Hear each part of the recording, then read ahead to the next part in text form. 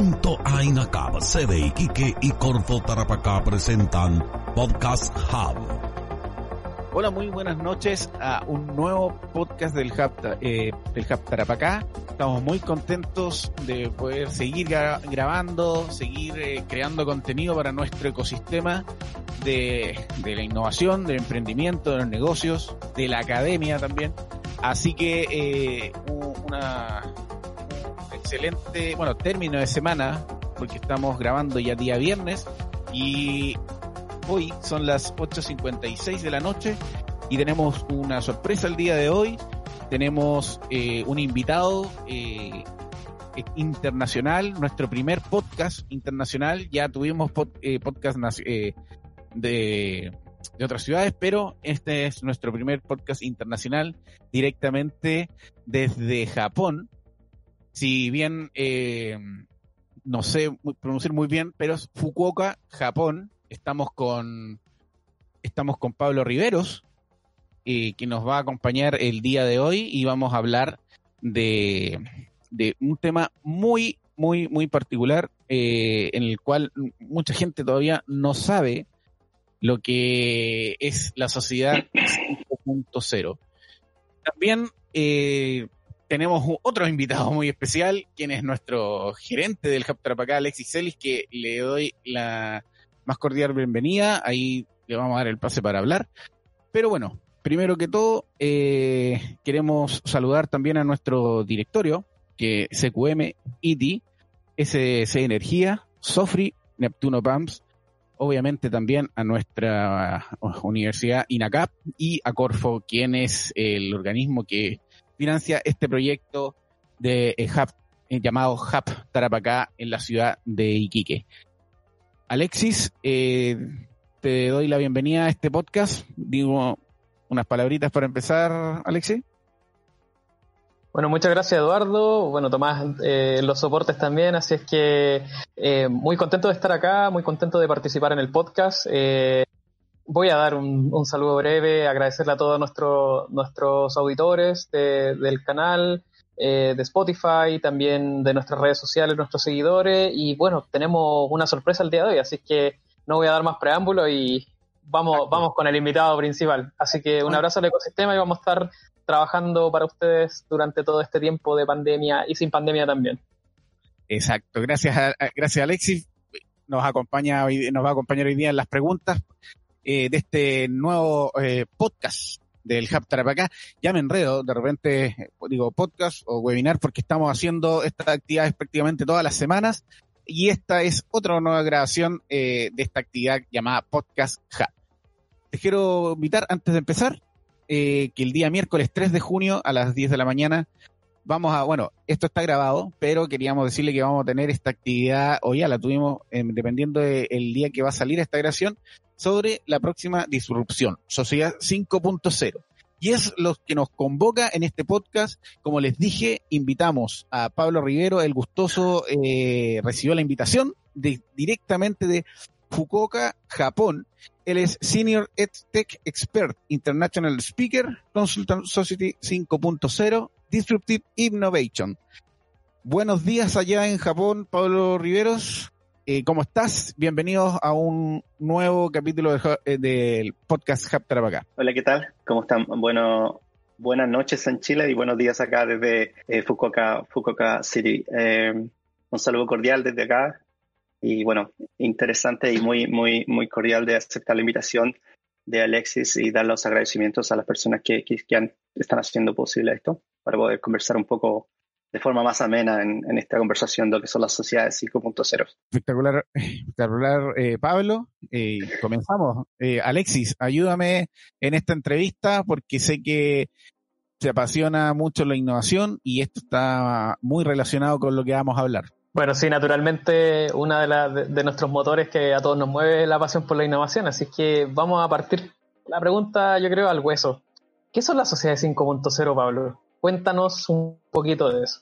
Bueno, vamos a partir un poco lo que es la cultura japonesa y de ahí se basa lo que es la sociedad 5.0, ya que es un término que comenzó a resonar en el gobierno de Japón hace un par de años atrás Y desde ahora, desde hace ya aproximadamente 2 años, el gobierno de Japón ha tomado decisiones en temas de gubernamentales para poder expandir lo que son la sociedad 5.0, y que en el fondo lo que concentra es asociar todo lo que es buscar los problemas que ocurren actualmente en la sociedad japonesa, problemas sociales. Por ejemplo, unos ejemplos que existen acá son la gran cantidad de adultos mayores que hay acá en Japón, y cómo solucionar y darle mejor estilo de vida a sus ciudadanos con implementar, usar el ciberespacio, tecnologías cloud computer, y las tecnologías que Japón viene desarrollando hace muchísimo tiempo con el espacio físico. En esto lleva a Japón tiene una larga data de avances científicos y de investigación y tecnológicos. Y lo que hace muy fuerte que Japón lidere esta futura sociedad 5.0 es la data acumulada desde hace muchísimos años. Japón mantiene una data incalculable de información, tanto en los servicios públicos, por ejemplo, las transacciones de banco, en el ciberespacio. Por lo tanto, hace que Japón, en ese sentido, sea la sociedad que está mejor preparada, hablando un poco con la data que tienen, los recursos también económicos y los avances tecnológicos. Esto es gracias también, todos estos avances tecnológicos son gracias al desarrollo de también la señal que todos hablan del 5G, Pablo. Sí, así es. Bueno, la sociedad 5.0 no tiene nada que ver con la podamos decirlo, con la 4G, de 5G de telecomunicaciones. La sociedad 0.0 es en un conjunto que abarca dar soluciones a problemas reales de la sociedad japonesa con avances tecnológicos, y en el fondo lo que se espera es que estas ayudas o resolución de estos problemas sociales produzcan que el estilo de vida de japonés sea mucho mejor, que la sociedad avance, que los adultos mayores puedan vivir de forma mucho mayor prolongada con un estilo de vida saludable, y que se produzca de cierto modo una armonía en la sociedad que ya existe en Japón, pero un tema en conjunto. Ustedes saben que Japón es una sociedad en conjunto, no es una sociedad individualista como en otras partes, como en el occidente, y eso se demuestra en muchos ejemplos. Si ustedes se dan cuenta de lo que pasa en los tsunamis, en los terremotos, Japón es uno de los países que tiene una infraestructura enorme, y a su vez lo hace que la sociedad esté bastante preparada y tome, por ejemplo, las catástrofes naturales, las tomen de forma muy ordenada y organizada, y hace de que estos ejemplos hagan que la sociedad japonesa de cierto modo sea un ejemplo en muchas partes del mundo. Y bueno, y ahí y me voy a adelantar aquí a Alexis, porque la segunda pregunta ya relacionada con eso, con lo que mencionaste recién. Dice, ¿por qué Japón lidera este concepto? ¿Qué está pasando allá que todavía no sabemos, sabiendo que las plataformas digitales podemos enterarnos mucho más rápido de las noticias que antes? Igual yo escuché, creo que el año pasado, el gobierno japonés, creo que estaba leyendo un artículo que hablaba de estas sociedades, de estas sociedades 5.0, y que, bueno, como que la visualizaron al mundo, por decirlo así. ¿Qué pasa allá, Pablo? ¿Cómo llegan a esto? ¿Cómo llegan a este concepto? A lo mejor hay una tradición de muchas dinastías, de años, miles de años de desarrollo como país, pero ¿qué es lo que está pasando allá? Y que todavía esa información todavía no llega a nuestras computadoras, no llega a nuestros artículos de interés. Sí, mira, relacionado a tu pregunta, yo creo que va un poco más a poder decir el entorno que rodea a Japón. Y como nosotros nos damos cuenta, en este momento el mundo está presentando cambios radicales en el tema ambiental, en el impacto tecnológico, en el tema de salud, etc. Y también, a su vez, si tú sabes, las economías gigantescas como la de Japón, las economías crecen, pero también hace que las sociedades o la vida en estos países prospere, sea más conveniente. Por lo tanto, genera también una demanda de energía, de consumos, por ejemplo, de alimenticios, y hace que esto también la vida se extienda. Y por lo tanto, que este conjunto de acciones o cambios hacen de que la sociedad avance y se prolongue. Entonces, esto hace también, por ejemplo, Japón decía, ¿por qué en Japón? Porque, como les decía anteriormente, Japón está buscando soluciones para una mejor vida humana.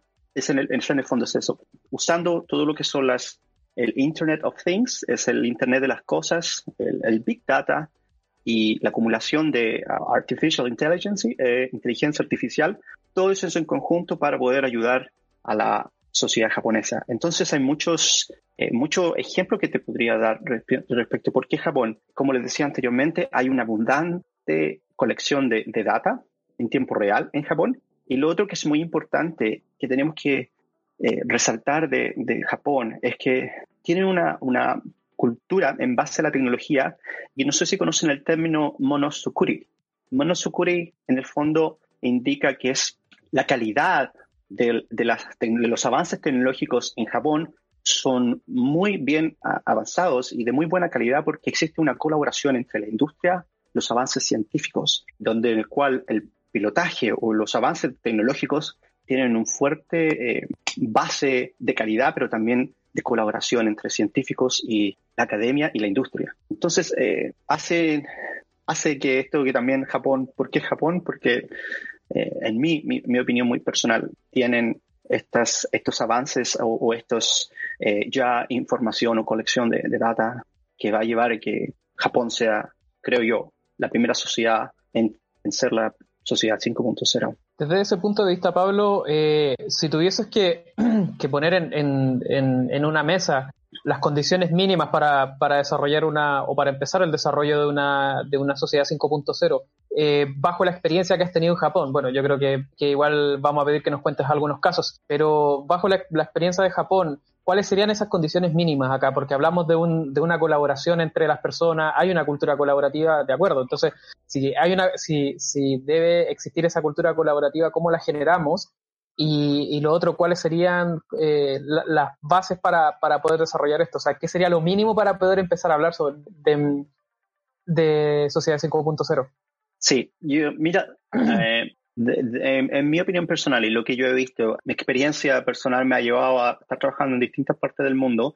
Y lo que me llama mucho la atención, y volviendo a lo que les comentaba anteriormente, como la sociedad japonesa es muy de grupo, una sociedad grupal, hace de que la colaboración, de cierto modo, entre la industria y la academia sea muy en conjunto, porque, como ustedes bien saben, él es un profesor, un académico japonés muy respetado, y tiene el conocimiento y, por supuesto, tiene la capacidad de liderar equipos de innovación en el sector público. Si ustedes se dan cuenta de lo que sucedió ahora con el coronavirus, en todas las presentaciones de Shinzo Abe, lo que estaba sucediendo, tenía un team de distintas áreas, y casi todos ellos eran, por supuesto, científicos, en donde la colaboración entre el gobierno, la industria, la academia, hacen que se genere este espacio colaborativo abierto.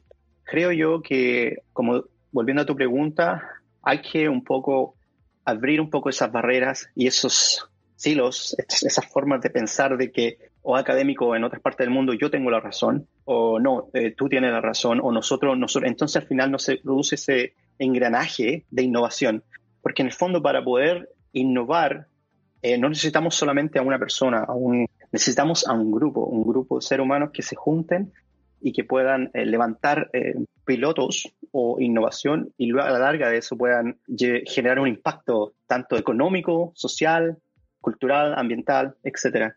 Entonces, lo que yo he visto acá es una fuerte conexión. En ese sentido, tocaste un tema súper importante que para nosotros como Hub es trascendental y fundamental, que es la colaboración entre la academia, el gobierno y los privados. Yo creo que ese tipo de cosas son los que nosotros siempre promovemos dentro del ecosistema, y lo que nosotros buscamos siempre articular, o naturalmente por temas quizás burocráticos o por temas de la cultura chilena cuesta, pero sin embargo me parece que es bastante atractivo de decir de que allá existe. Entonces, bajo tu experiencia y tomándome de este mismo tema, ¿cuáles crees tú que son las bases para esta colaboración? Un poquito ahondando en el tema de la colaboración entre academia, sector público y sector privado. O sea, ¿qué debería existir para generar ese roce? Mira, te voy a dar un ejemplo claro de lo que presenté una iniciativa en Australia cuando estaba en una universidad ya, que generamos, existía una forma no muy abierta de comunicación, como tú bien dices, entre la academia y la industria. Entonces generamos lo que se llamaba como los COP, Community of Practice, comunidad de prácticas, en la cual nos juntábamos personal de la industria, se juntaban personal research y la academia a discutir trabajos abiertos, colaborativos, una reunión semanal o al mes, los avances que, por ejemplo, estaban teniendo en investigación, en el área de ingeniería o de IT. Y también la industria está muy conectada con la educación, que la industria, si necesita a una persona con skills, con habilidades específicas, tiene que estar hablando constantemente con la academia, porque si ahora nosotros nos damos cuenta, los avances tecnológicos, la tecnología está avanzando muy rápidamente, que tener un chico estudiando 3 años, 4 años en una universidad, salir a la industria a trabajar, prácticamente el currículum ya está obsoleto. Entonces, lo que nosotros tenemos que pensar es que por eso yo lo veía muy de cerca en Australia también, la colaboración entre la industria y la academia. ¿Cuáles son las necesidades que ustedes tienen? Veías muy de cerca estas rondas de trabajo. Nosotros necesitamos una persona o un estudiante que venga con estas skills. Y esta universidad, o ustedes no se la están entregando. ¿Cómo podemos colaborar en conjunto para que este futuro estudiante venga con estas capacidades que nosotros necesitamos como industria? Entonces, existe esa colaboración, pero también esa ronda, esos grupos de trabajo que son ejes claves. El sentarse a discutir los programas que se pueden conocer como 5.0 del futuro. Estamos preparando a los estudiantes para una sociedad 4.0 que es ahora. Ya no es una sociedad del futuro, es ahora tenemos una sociedad 4.0. ¿Y qué se viene después? La sociedad 5.0. Si ya estamos en una sociedad casi 4.0, tenemos que preparar a nuestros estudiantes con las cualidades y las competencias necesarias. Muy interesante ver esa colaboración. Nosotros en Chile igual estamos en 4.0, Pablo, ¿o nos tienes una medición más baja? Yo creo que, mira, lo que pasa es que hablamos de la Fourth Industrial Revolution, entonces la cuarta revolución industrial. Estamos en este momento avanzando en la cuarta revolución industrial, la digitalización de todos los servicios y el coronavirus, prácticamente el coronavirus, ha acelerado la innovación y alcanzar más rápidamente lo que es la Fourth Industrial Revolution, donde el Big Data o la Learning Analytics o el Internet of Things ya es pan de cada día. Ya controlas remotamente tu casa con dar un comando de voz o no sé, puedes abrir el garage de tu casa con decirle a Siri, por favor, ábreme la puerta, el garage. Eso ya existe. Y la data, las tecnologías están. Entonces, sin embargo, mi pregunta y mi duda siempre es, ¿en Chile están preparados los estudiantes para grandes cambios que se vienen? Esa es mi pregunta de vuelta hacia ustedes. Pablo, pero ahí hablo de la universidad, de ir a Australia. Prácticamente la empresa le está diciendo a la universidad que cómo quieren que salgan un poco los estudiantes para que se puedan acomodar sin entender, al ritmo laboral de ahora, o trabajan las empresas. Y ahí creo nosotros en Chile nos ha golpeado una realidad que a lo mejor iba a llegar, pero un poco más lenta, llegó de golpe, que es la de educación a distancia. A lo mejor muchas universidades no estaban preparadas en sus plataformas, muchos alumnos no tenían acceso a internet como debería para mantener un ritmo de estudio a nivel de teletrabajo, por decirlo así. ¿Cómo es la realidad de Japón? Me imagino que es más avanzada y nos gustaría saber eso, porque acá hay mucha gente, mucho estudiante que de repente se queja por este sistema y porque a lo mejor no sabe que en otras realidades existen métodos distintos de aprendizaje. Entonces, igual es importante conocer otras realidades. Claro.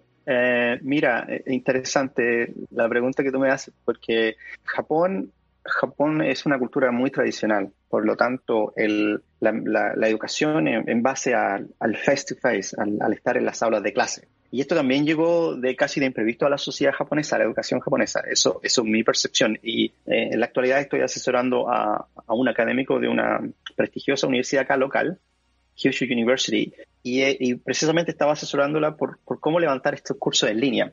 A pesar de que tenían una plataforma LMS, Learning Management System, la universidad está tratando de cómo poder en el fondo establecer ese avance que le llegó de repente a online, virtual. Entonces no ha pillado de sorpresa solamente a Chile o a otras partes del mundo. En Japón se ha visto. Sin embargo, los recursos, obviamente, las tecnologías se invierten. A pesar de que sucedió esto, ya en Japón ya tenían una serie de información y las páginas web del gobierno, que hay una parte que se llama Educational Technology, que es parte del gobierno japonés, donde ya venían promoviendo los avances que se tenían que experimentar en las salas de clase. Y uno de estos avances que tenían que experimentar tenían que ser lo que era el blended learning. Son de forma mixta de hacer clases, que lleva una interacción tanto face-to-face como una interacción online, virtual. Otro de los ejemplos también que sucedió en Australia. En Australia también cuando estaba allá, el contenido estaba muy digitalizado, muy en el Learning Management System, que es la plataforma virtual. Entonces tenían muchos avances también en ese sentido. En otras partes del mundo no nos pilló de tan sorpresa, en otras partes creo que sí, pero también la forma también presentó desafíos para los académicos, porque muchos de ellos no tenían las capacidades técnicas de poder usar una plataforma virtual, o quizá antes la habían usado, pero nunca la habían puesto atención cómo hacerlo, cómo hacer un e-assessment, una video assessment, etc.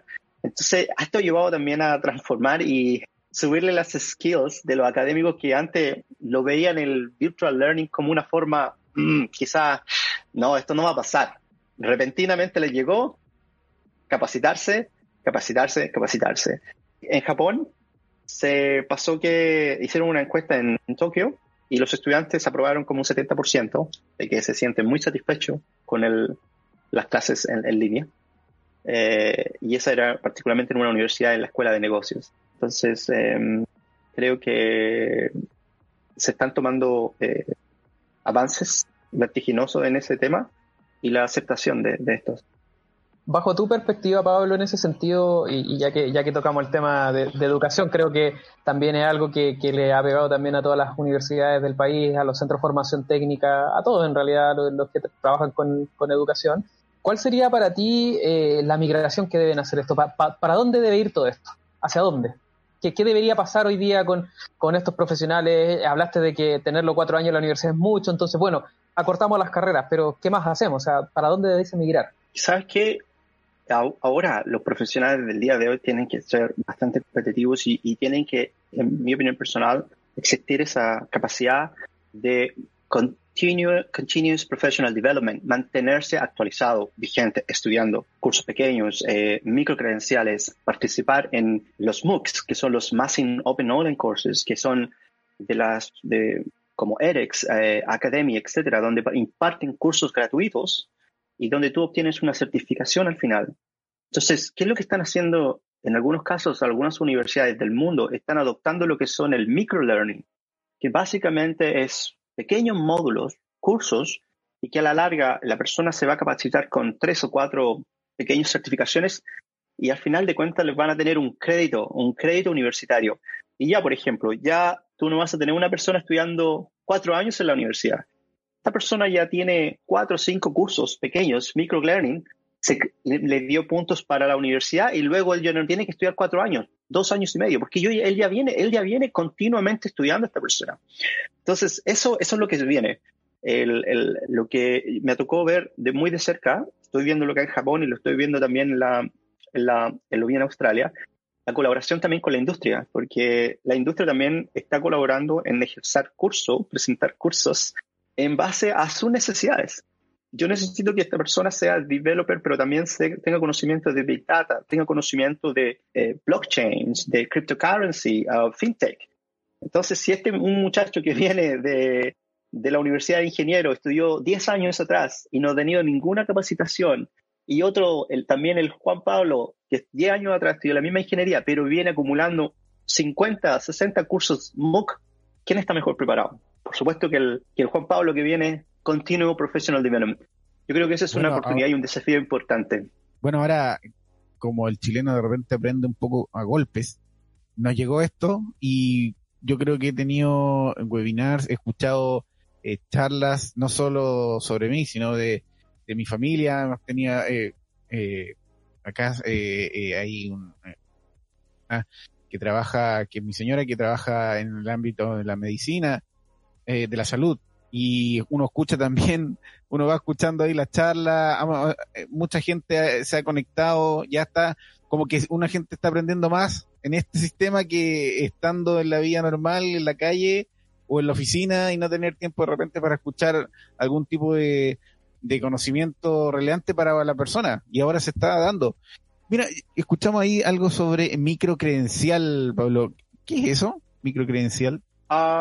Microcredencial, como te decía anteriormente, es una pequeña formato digital donde tú obtienes conocimientos, y ese microcredencial es como un budget, un pequeño logo, pongamos a decirlo, digital, donde el empleador va al perfil de la persona que estudió ese microcredencial, y muchas MOOCs o universidades están trabajando con ese formato. Terminó este microlearning, este pequeño certificado, obtuvo una microcredencial, y el empresario va al perfil, por ejemplo, de LinkedIn, y sale el título: yo realicé un curso tanto, y sale un link para verificar ese curso. Entonces el empresario dije, voy a contratar a esta persona, se mete al perfil del LinkedIn, le hace clic y le aparece el nombre de la persona, las horas que él estudió, la universidad donde él estudió, el perfil, descripción de la carrera y la capacidad, y una serie de información. Es como decirte antiguamente el título, pero esto en forma certificado digital. Y eso es lo que es la microcredencial, y eso está actualmente siendo implementada con las grandes compañías tech del mundo.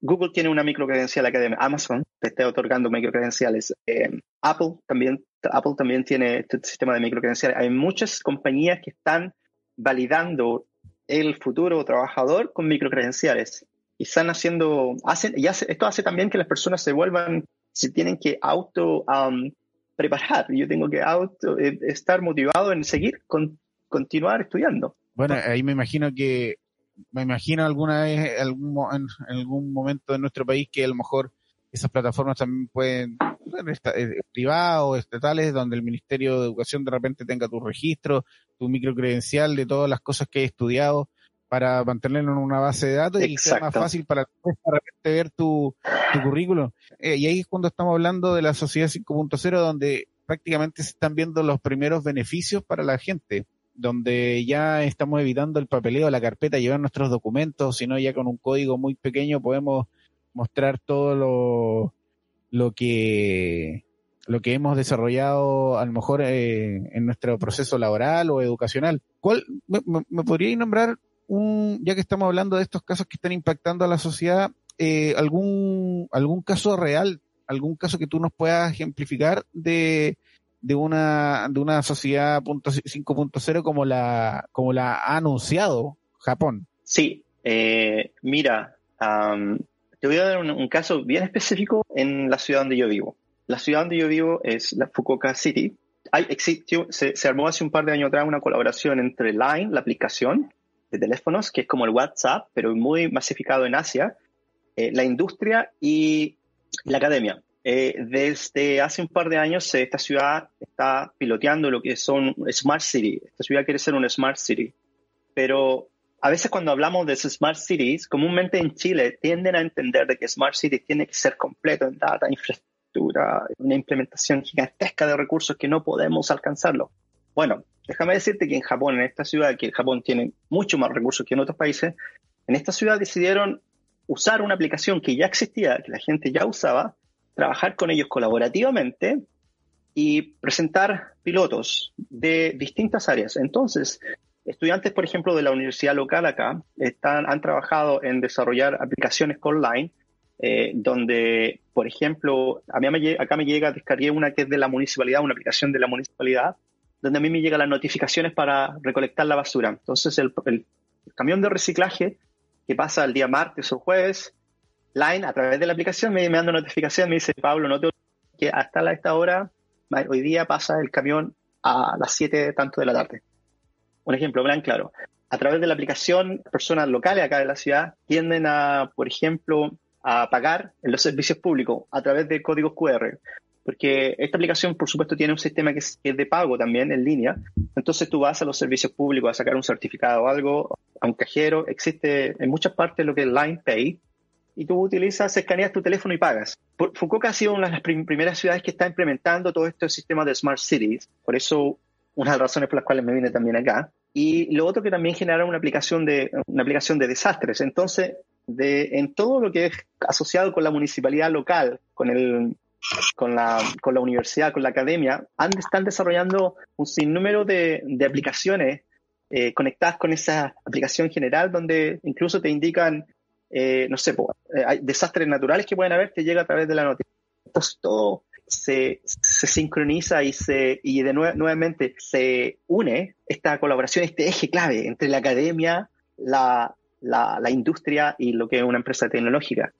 Y así, te puedo dar un sinnúmero de casos. Por ejemplo, otra empresa de transporte hay un área definida acá en esta ciudad donde están piloteando vehículos autónomos.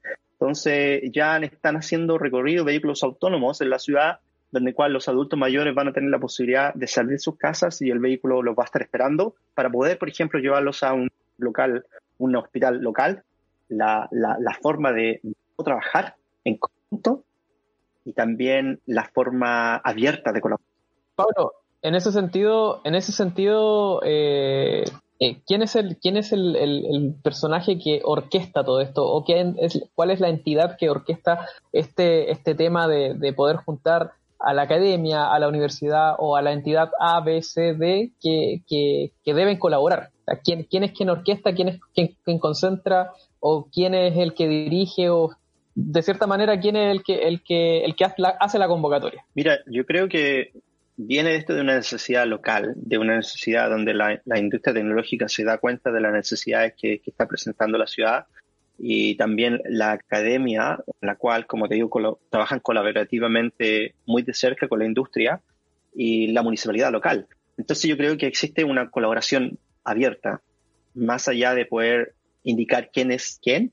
Yo creo que, a mi entender, me imagino que ellos deben tener un trabajo bastante extenso de planificación, de organización, donde el cual se sientan, como te digo, se generan estos grupos de trabajo, estos COP que se hacen Community of Practice, y estas comunidades de prácticas se generan donde hay una persona que lidera estos cambios y hay un representante de la academia, de la tecnología y de los proyectos que se están llevando a cabo. Entonces, específicamente quién, yo lo veo desde el punto de vista nuevamente colaborativo, abierto, donde se abren estos silos, se abren estos conocimientos, yo tengo la razón, no, tú tienes la razón. Se genera esta transmisión de información y conocimiento abierto y con un propósito final, que en el fondo es resolver los problemas locales, sociales. Estaba leyendo también, porque obviamente una semana atrás empecé a leer más o menos un poco más de la Sociedad 5.0, y obviamente todo lo que preguntó Alexis, obviamente, y tú hablas de la colaboración, me imagino que hay un incentivo no económico, sino a lo mejor moral, social, en vista que ustedes también tienen un régimen obviamente de primer ministro, pero también tienen un emperador, que también es una figura a lo mejor motivacional, cultural, que también yo creo que lidera el mensaje japonés y de repente conduce a esa gente a lo mejor a mirar un punto en el cual el emperador, obviamente con un asesoramiento tecnológico, o sea, un asesoramiento especializado más el gobierno, conducen a la gente. Me imagino que ese es una cultura tan milenaria como esta, como la japonesa. Me imagino que eso ya, el de ponerse de acuerdo, el de remar todos para un mismo lado, ya lo tienen desarrollado desde mucho tiempo atrás y han pasado guerras, pasado desastres naturales que los han cohesionado. Pero a eso voy, que nosotros, como tú dijiste, la cultura occidental es como un poco más distinta, un poco más liberal, un poco más individualista. Entonces, ¿cómo podemos lograr esa asociatividad entre las partes? Mira, yo te voy a dar un ejemplo personal y lo que yo he visto. Me ha tocado estar en Chile, viviendo en Chile un par de años, después de regresar en otras partes del mundo. Nosotros compartimos cosas como la sociedad chilena con Japón, cosas muy similares. Sufrimos de desastres naturales, igual como en Japón. Japón es una isla larga, rodeada de costa, muy, muy similar a Chile. Y en el fondo contamos con la diferencia que Japón tiene, que a pesar de no tener recursos naturales, ha sabido desde muchísimos años atrás, se dio cuenta de que la innovación es la única forma de ser una sociedad próspera. Y yo creo que hay un gap cultural, pero también es una oportunidad para que Chile o en el caso la sociedad chilena o en este caso, por ejemplo, ustedes como Iquique, donde trabajan con la industria de las compañías mineras, agropecuarias, no sé, me imagino, puedan asociarse donde se pueda generar estos casos de llevar a efecto cosas prácticas. Acá menos hablar, más acción a los hechos que estamos ocurriendo y resolverlos de forma pronta. Estamos hablando de sociedad 5.0 que ya Japón se está adelantando. Ya no está viendo como la sociedad 4.0. Estos cambios o ¿dónde apuntan estas sociedades? Es que en el fondo tiene que haber solamente una entidad o un grupo que se genere, que empiecen a pensar en lo que se nos viene, pero también tiene que adelantarse con pautas, como bien decía Eduardo, donde el cual nosotros, el gobierno tiene pautas o información, está diciéndole, no sé, ustedes tienen que llevar esta forma de avance de innovación mucho más alineados con lo que nosotros queremos en un futuro. Entonces también viene con directrices también de gobierno, también viene todo de la mano conectado con la industria. Entonces, más allá de tener una entidad tecnológica, que en el fondo es tecnología, existe una mirada de gobierno importantísima ahí, y también de la academia. La academia son los encargados también de proponer innovación. La academia es el eje de llevar a trabajar con estudiantes y pilotear casos reales asociados con cualquier empresa tecnológica. Y eso es lo que volvemos nuevamente al eje, a la conversación anterior. La colaboración entre la industria y la academia, el gobierno, es un eje clave.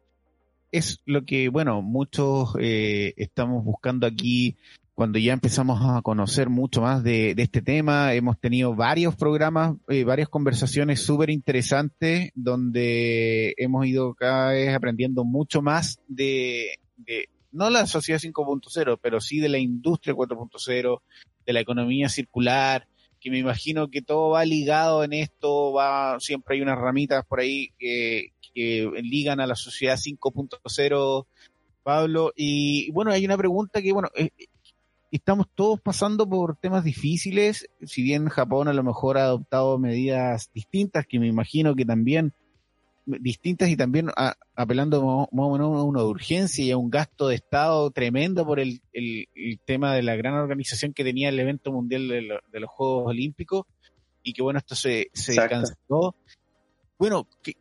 ¿Crees que la sociedad 5.0, crees que esta mirada japonesa que ya se empezó a hablar del 2019 esté enfrentando la prueba de fuego frente al COVID-19? Yo creo que sí. Yo creo que ha sido una prueba de fuego tanto para Japón, los países del primer mundo, como los países, en este caso, en vías de desarrollo. Y claro, más allá, yo creo que la prueba de fuego quizás es cómo lo han sabido controlar o manejar esta por ejemplo, esta pandemia global. Como te decía, Japón tiene información importantísima de data y de tecnología que la están usando, sin ser todavía una sociedad 5.0, la están usando por ejemplo, la autorizaron para poder controlar los clusters del virus en Tokio. Entonces, Japón, no sé si saben, pero Japón no generó un cerrado, hizo un lockdown completo de la economía. se cerraron segmentos, ciertas áreas, ciertos trabajos que se indicó que por favor no fueran. No se generó algo restrictivo y las personas no podían circular. Y esto, en base a lo que les comentaba, es que, por ejemplo, Japón, para determinar el clúster donde se producían los contagios en Tokio, hizo un levantamiento de data de los teléfonos celulares. Entonces quería saber dónde las personas circulaban y dónde podían promover en Tokio, dónde la gente se acumulaba más para poder generar información y decirle, por favor, no vayan a estos lugares, no se congreguen con gente. Utilizaron esa información y pudieron sacar una data que ya existía en los teléfonos celulares, información de dónde estaba la gente acumulada en los centros principales de turismo de Tokio, y colocaron carteles de aviso, de información, por favor, no vayan. Tiraron información a través de las redes sociales, etcétera. Una estrategia inteligente, de forma de que ya tienen los celulares, ¿por qué no usamos los celulares para poder detectar dónde la gente se junta más en la parte de Tokio? Y llevó a que esta data les llevó a que los días después se pudieron dar cuenta, el fin de semana, después de que la gobernadora informó, por favor estén en sus casas, la data ya había bajado casi un 60% el tráfico de gente. Entonces, ¿ha sido una prueba de fuego? Sí, pero volviendo al tema, creo que pasa en una mirada muy independiente, porque los países han sabido controlar esta de forma muy diferente, y Japón lo está demostrando ahora de forma muy diferente. Pablo, quería hacerte una consulta. Resulta que Japón siempre se ha caracterizado por llevar la vanguardia en la tecnología desde hace mucho tiempo, desde los 70, 80. Ellos siempre han marcado pauta en lo que es la conectividad. Fueron los primeros en tener la red coaxial de transferencia de televisión, la fibra óptica, 3G, 2G, 3G, 4G, y siempre están muy, muy a la vanguardia. Ahora, lo que yo me pregunto es que ellos como que están mucho más acostumbrados a adaptarse a nuevas tecnologías. ¿Por qué esto? ¿Por qué esto es así? ¿Por qué, por ejemplo, yo le digo a la persona que use Line y la persona usa Line y ve que, como tú comentabas, el camión de la basura va a venir mañana, y las personas que son más longevas, que tienen más edad, ¿están más preparadas? O sea, ¿participan mucho más del proceso? Mira, te voy a responder la primera parte, por qué Japón puede estar más conectado a esto. Nos tenemos que basar en la cultura japonesa. En Japón existe lo que es el shintoísmo, que es como, no es una religión, pero es parte muy arraigado con esta sociedad. Y el shintoísmo, lo que dice el shintoísmo es que todas las cosas tienen un poco de alma. Y esto de tener un poco de alma, ellos ven, por ejemplo, los robots, no los ven como un aparato físico. Los ven que ese robot tiene un soul, un alma. Por lo tanto, partiendo de la base, ¿por qué Japón tiene un concepto tan apegado con la tecnología? Parte de sus principios como sociedad del shintoísmo. Todo tiene un alma y nosotros, por lo tanto, tenemos un respeto único. Y si tú te das cuenta acá, y lo que yo he visto de repente en las noticias, o sale, no sé, voy a un museo de acá, te das cuenta que la interacción con robots es muy cotidiana. No quiere decir que hay robots en todos lados y estamos en un avance futurista. No. Pero lo que yo me he dado cuenta es que, por ejemplo, antes de que pasara el coronavirus, fui al Museo de Ciencia y Tecnología que está cerca de acá donde yo vivo, y fui a ver, porque me llamaba mucho la curiosidad de ver qué es lo que era un museo de ciencia y tecnología. Y a la entrada había lo que era un robot, y que te presentaba, te saludaba, y estaba interactuando con un niño de 3 años y una mamá. Y la mamá tenía en su coche con su bebé. Estaba interactuando en japonés con tres generaciones. Yo las vi ahí, de mis ojos. Y después cambié la vista y habían unas pantallas con tecnología digital donde los niños jugaban a ver el impacto global que estaba generando, por ejemplo, no sé, por pollution, la contaminación, etcétera. Y los niños saltaban y generaban estos impactos. Entonces, creo que, como les decía anteriormente, la conexión entre la tecnología con los ciudadanos japoneses es muy, muy, muy arraigada con su cultura, con su sociedad. Como te digo, ellos ven un soul, un alma en su tecnología, en su equipamiento que ellos generan, que existe también el amor propio. De hecho, también en Japón existen relaciones que son de una especie de un humano con un robot. hay humanoides que tienen características casi idénticas que nosotros, y el profesor o el científico que los desarrolla tiene un contacto de ellos que es como un hijo para ellos. Entonces, nosotros a veces tenemos que ver, nosotros no tenemos que, la cultura occidente, si nos damos cuenta, Estados Unidos, prácticamente la información tecnológica o los avances tecnológicos se van enfocados a lo que es armamentismo, va enfocado a lo que son las fuerzas de militares, de ejército. Japón no tiene fuerzas militares, tiene fuerzas pacifistas. Y todos sus avances van enfocados a la sociedad, a darle un mejor bienestar a su sociedad. Por eso Japón, su tecnología es usada en muchas partes del mundo, y por eso la sociedad 5.0, nuevamente lo que hablábamos antes, se va a generar. Y en uno de los videos que se presenta en internet, se genera cómo los doctores japoneses van a estar controlando remotamente una operación en otra parte del mundo, en Europa, desde acá. Es súper interesante eso, porque se ha visto como desde hace muchos años atrás que los japoneses llevan la tecnología consigo. Ellos son muy adictos, yo he visto, a los videojuegos, a tener estas novias virtuales, a un montón de temas que acá en Occidente nos parecen un poco raros, pero que de a poco incluso la cultura japonesa se ha ido insertando en diferentes partes de nuestra sociedad, y con su exportación masiva de tecnología que hoy día tenemos. Es increíble cómo ellos se han expandido, su cultura, su forma se ha expandido. Siempre se ha pensado que cuando es japonés son productos buenos, y el dogma de los japoneses es súper diferente a lo que nosotros tenemos como estructura. Exacto. Pero eso, no sé, Eduardo, ¿tienes alguna otra consulta? No, te acompaño lo que decías tú, Tomás. Nosotros también me considero un admirador de la marca japonesa. Sobre todo a mí me gusta la marca Mitsubishi, no sé cómo se dice en japonés, pero Mitsubishi. La otra está, como yo soy publicista, veo toda la relación que hacen desde cómo nace esa empresa hasta cómo está ahora, desde forjar acero y el mismo samurái prácticamente, y ahora tienen... Exacto.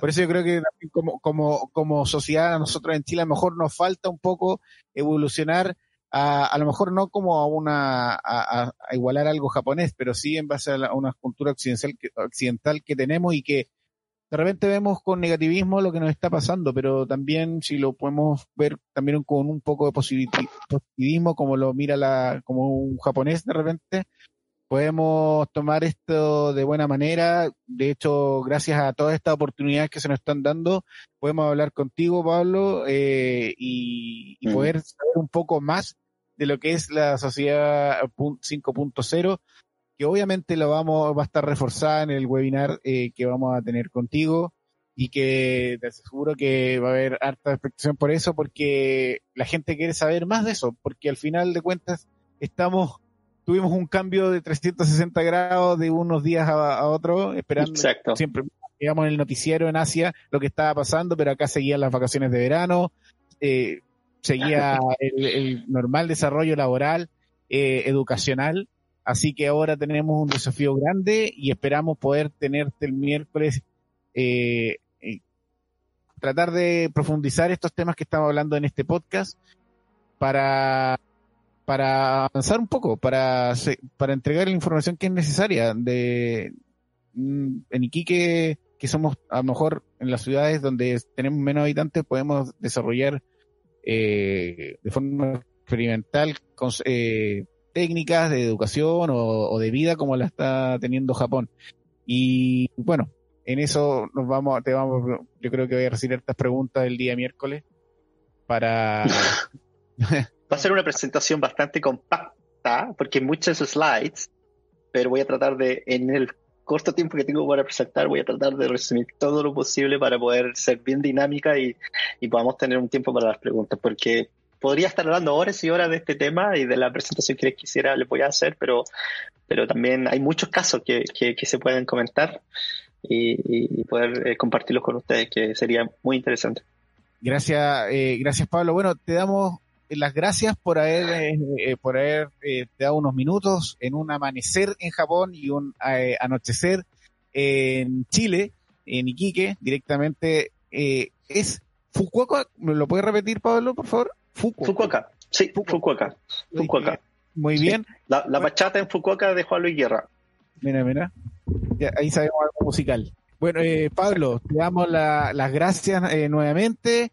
Estuvimos hablando de la próxima disrupción, la sociedad 5.0, con Pablo Riveros, quien es Senior EdTech Expert, International Speaker, Consultant Society 5.0, Disruptive Innovation. Tiene un currículum que sin duda tiene de sobra para poder hablarnos y sobre todo que vive en un país completamente distinto al nuestro, culturalmente, tecnológicamente, donde nosotros todavía tenemos que igualar la ley con lo digital para que podamos de la mano y podemos solucionar, o sea, dar facilidad, una mejor entrada a todo el artefacto digital que nos puede ayudar a hacer una sociedad mejor, a lo mejor todavía en una 5.0, pero de repente podemos subir a una 4.0, como dijo Pablo, en la cual está Japón y está experimentando ahora con la 5.0. Pablo, te doy las gracias. Alexis, también te doy las gracias. Tomás, también. Gracias por que la gerencia nos acompañó en esta edición de podcast. Damos por terminado este podcast. Saludamos como siempre a nuestro directorio, a SQM, ITI, SS Energía, Sofri, Neptuno PAMS, también a INACAP y a Corfo, y a nuestros auditores que nos escuchan siempre. Estamos de a poquitito subiendo, estamos de a poquitito haciendo entender a la gente que también hay podcast. Había una cultura de podcast, pero ya ahora hay mucha gente que está interiorizando eso más en las plataformas digitales, Pablo, y eso para nosotros es muy importante. Bueno, nos dicen que en Japón arigato gozaimashita. Muchas gracias. Agradezco al Alexis por haberme hecho llegar esta invitación y feliz de compartir con ustedes un poco más de mis conocimientos y lo que veo acá y lo que se viene. Así que muchísimas gracias a todos por haberme invitado y nos vemos en el webinar. Exacto. Bueno, de toda la grabación que de cuando lancemos la próxima semana, pero sin duda te esperamos el miércoles y a lo mejor en un futuro también te esperamos para otras cosas que nos puedas ayudar aquí con el Hub Tarapacá, que el único objetivo de nosotros es entregar contenido relevante para poder generar nuevas ideas, fortalecer los emprendimientos, los modelos de negocio. La verdad que los quiero felicitar por esta iniciativa que ustedes están haciendo en el fondo de generar estos podcasts o estos webinars que hacen que no solamente la región o Iquique se conozca, sino también que se expanda en mucha parte del mundo y quizás en Latinoamérica. Entonces es muy, muy importante lo que ustedes están haciendo y cómo han tomado esta transformación digital en una forma bastante interesante, bastante moderna, déjeme decirle, y la verdad que me pone también muy, muy contento por haber, y una de las cosas que me llamó mucho la atención y quise aceptar esta invitación, así que muchísimas gracias. Hay esperanzas, y el Hapla esperemos hacer la realidad. Muchas gracias a todos, eso sería todo por hoy, muy buenas noches Chile y muy buenos días Japón. Esto ha sido otro podcast del Hub Tarapacá. Nos vemos.